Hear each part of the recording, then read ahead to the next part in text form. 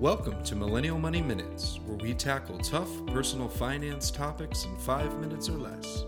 With your host, Grant from MillennialMoney.com and Matt from DistilledDollar.com. Hi everyone, today's episode is brought to you by LaCroix, helping fuel Grant and Matt through podcasting since 1 p.m.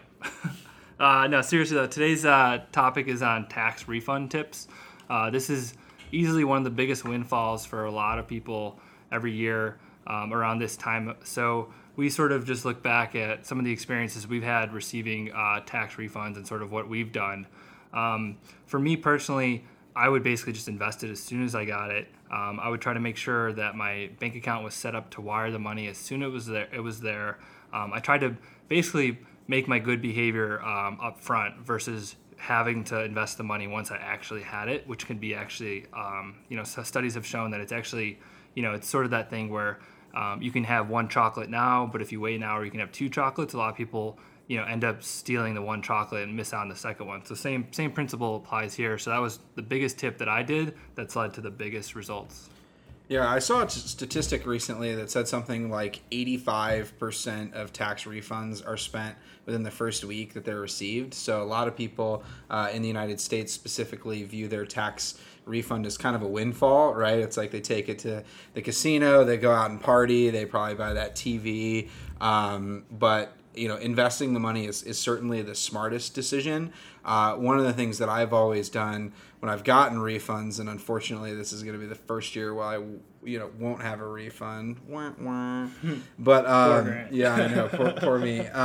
But no, one of the things I've always done is I've always taken maybe 10 or 20% out of the refund and used it for something fun. So I remember last year I went out to like a really nice steak dinner in downtown Chicago with 10% of it, and then I just invested the rest. So always taking a little bit for fun and then investing the rest. You kind of get double benefits, right? You get that great meal or something that you maybe really wanted, but a majority of it is going into savings. Yeah, and again, we definitely recommend investing as much as we can.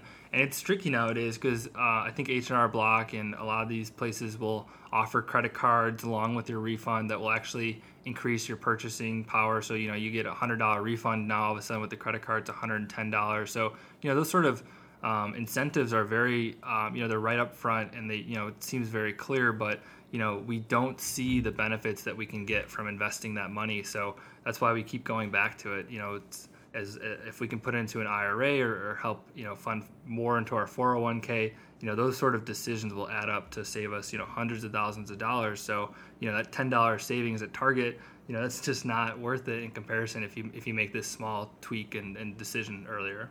Yeah, and I think the last thing I wanted to say, and it took me a little while to figure out, is a couple of years I got some pretty big refunds, and I realized that I just wasn't withholding enough, or I was paying quarterly taxes. I was just paying way too much in some sense. And you don't want to, every time you get a refund, it means the IRS or the government's been using your money for the last year or investing it. When if you actually pay the right amount of tax, or maybe even owe a little bit of money, if you had that money invested instead, you would have gotten a return on it instead of the government getting a return. So just try to make sure that whatever's being withheld from your check is more realistic. So if you got a big refund this year or recently, go back and recalibrate that with your HR department, or just make sure that you're paying the right amount of tax, as opposed to if you're getting a refund, it means you paid too much.